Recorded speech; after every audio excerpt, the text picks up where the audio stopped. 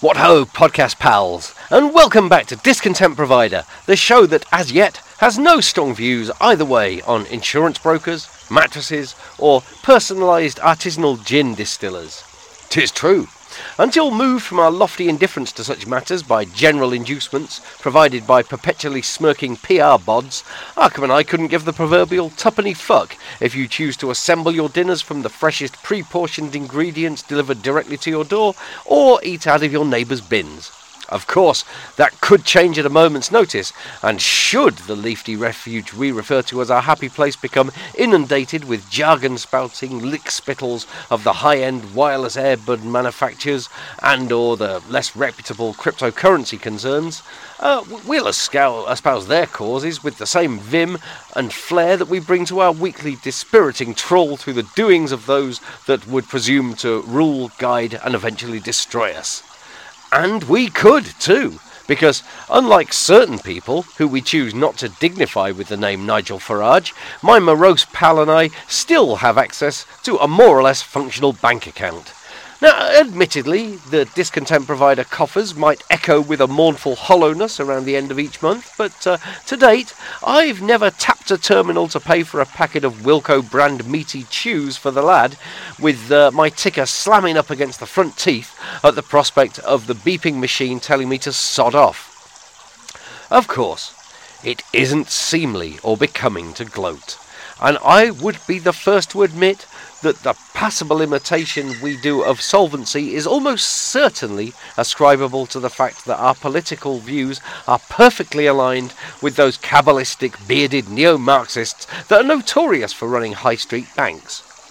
Nor is it in any way amusing, diverting, or in any way a fearful lark to have a respected and outspoken adornment of the not notably United Kingdom's political landscape debanked for their opinions, leaving them in the unenviable position of being, to all intents and purposes, an unperson. But the fates can be cruel and fickle, can they not? At the tail end of last week, Monsieur Farage was riding high on wings of triumph, having scooped a prestigious TV award of which almost definitely some people had heard.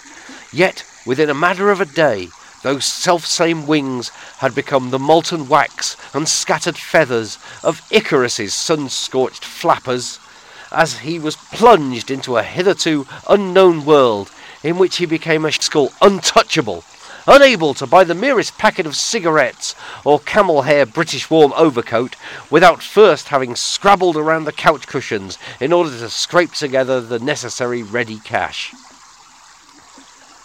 It has been observed that I have a perhaps regrettable taste for the extended metaphor and for using hyperbole to make sport of the vicissitudes of our betters, but I assure you, cats and kittens, on this occasion I do not exaggerate.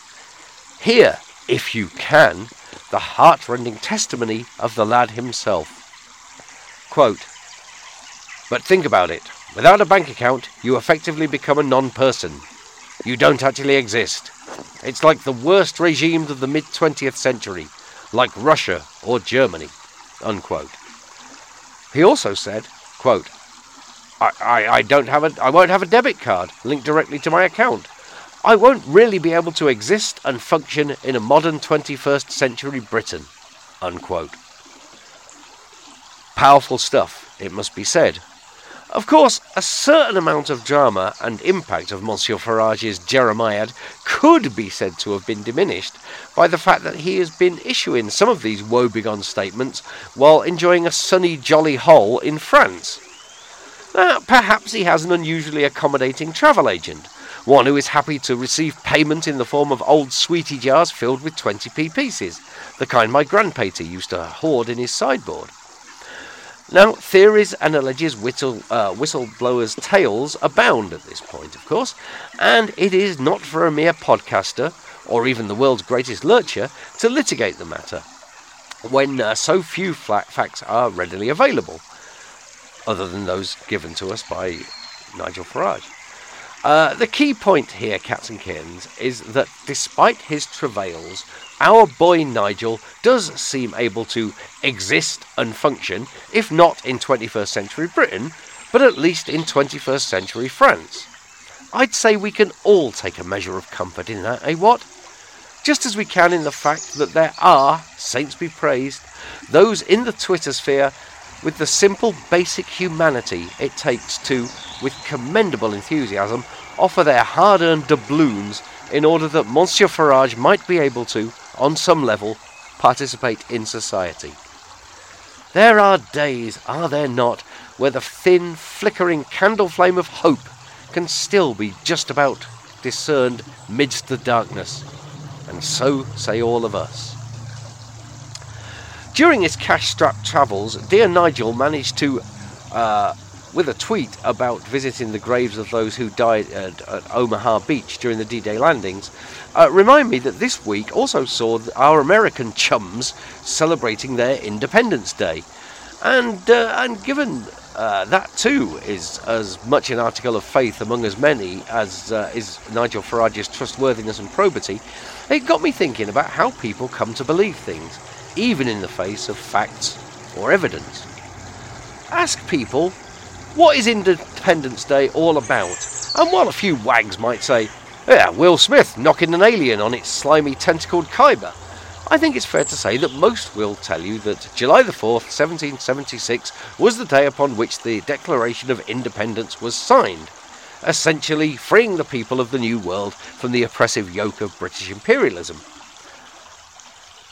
And already they'd be batting on a sticky wicket.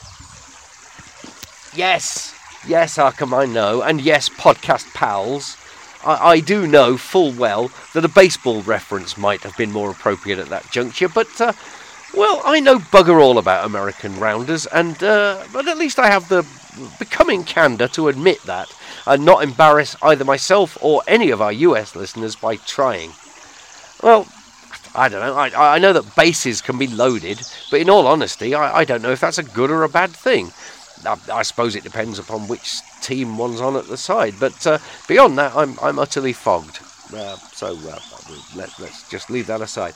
Anyway, the point I'm driving at here is that the Declaration of Independence, as splendid and elaborate a fuck you, you crazy German bastard, as has ever been written to a monarch who never actually read the damned thing, was not signed on July the 4th, 1776. No, that date marked the issuing of the document by the Second Continental Congress, made up of representatives of the 13 colonies, but the ink-dipped quills didn't start scratching the parchment until August the 2nd of that year. And I think I'm right in saying that the last signature wasn't appended till early in 1777.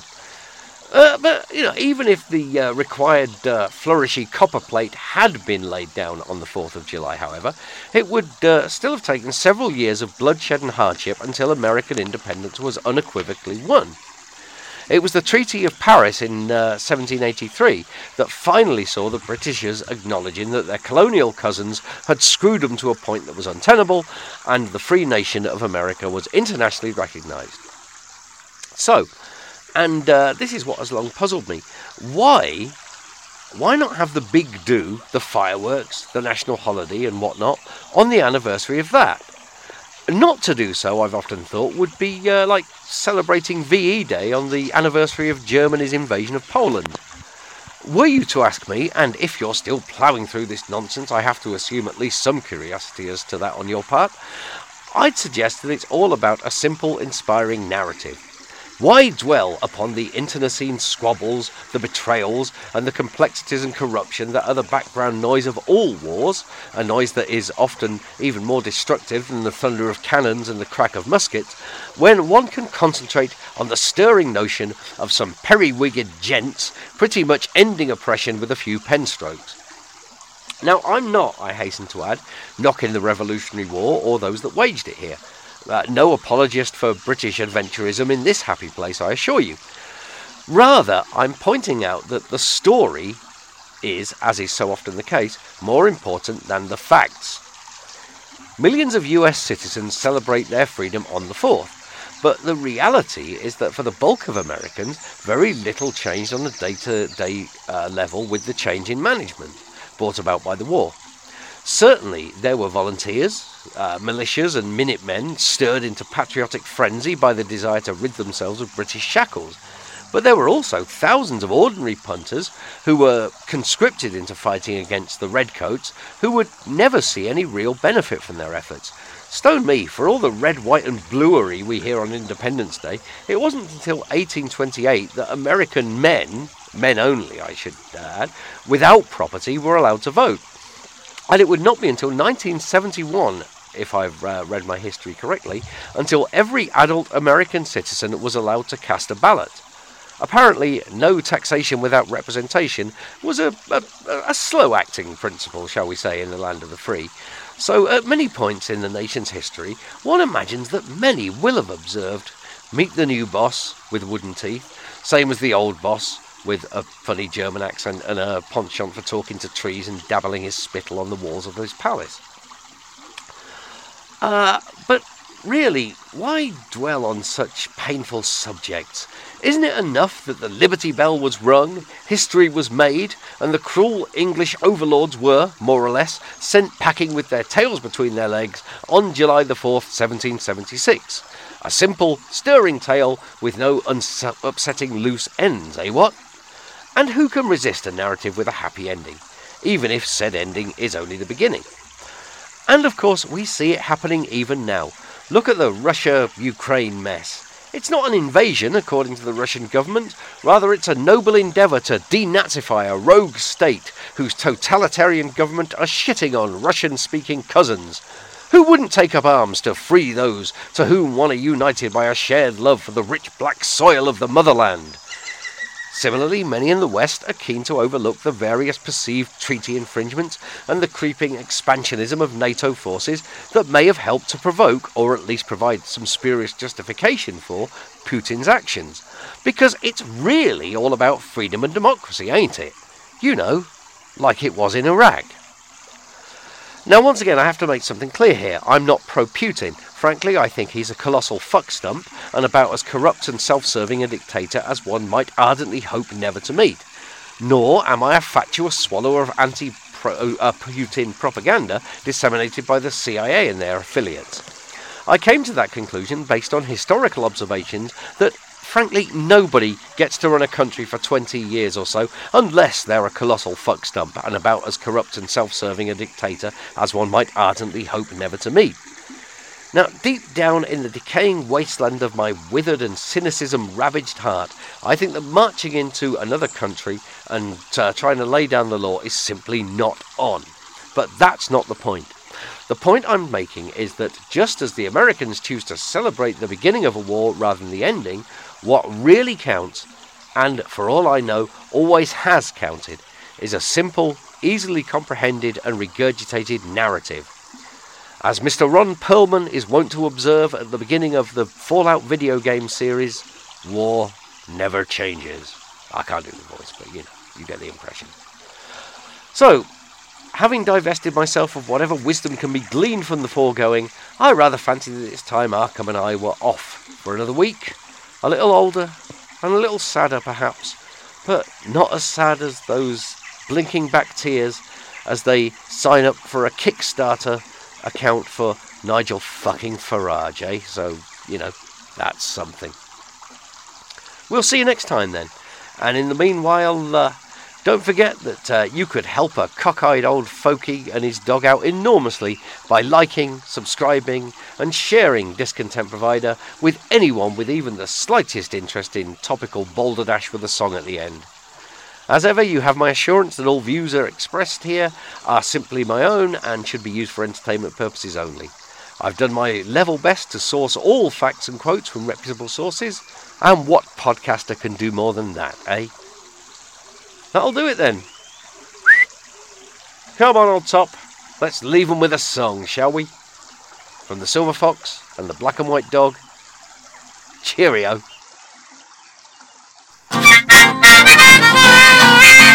Gather round, countrymen, I'll tell you a tale about blood, glory, honour and land. You can be a part of it, you can make history if you're willing to lend a hand. It's gonna mean sacrifice, it's gonna mean tears, but just think of our national pride. And let one thought eradicate all of your fears. Almighty God is sure on our side. Somewhere out there's an unspeakable foe, but when you crush him you're all gonna be free.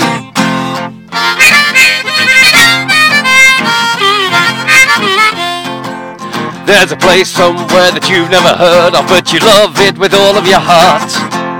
Tyrants and usurpers are despoiling your birthright, so take up arms and go to your part. They're the baddest, we're the good, it's simple as that. What else do you need to know? Those of you that come back will be greeted as heroes. Oh, how I only wish I could go. By the way, I heard they called you all cowardly bitches who couldn't win a war if you tried.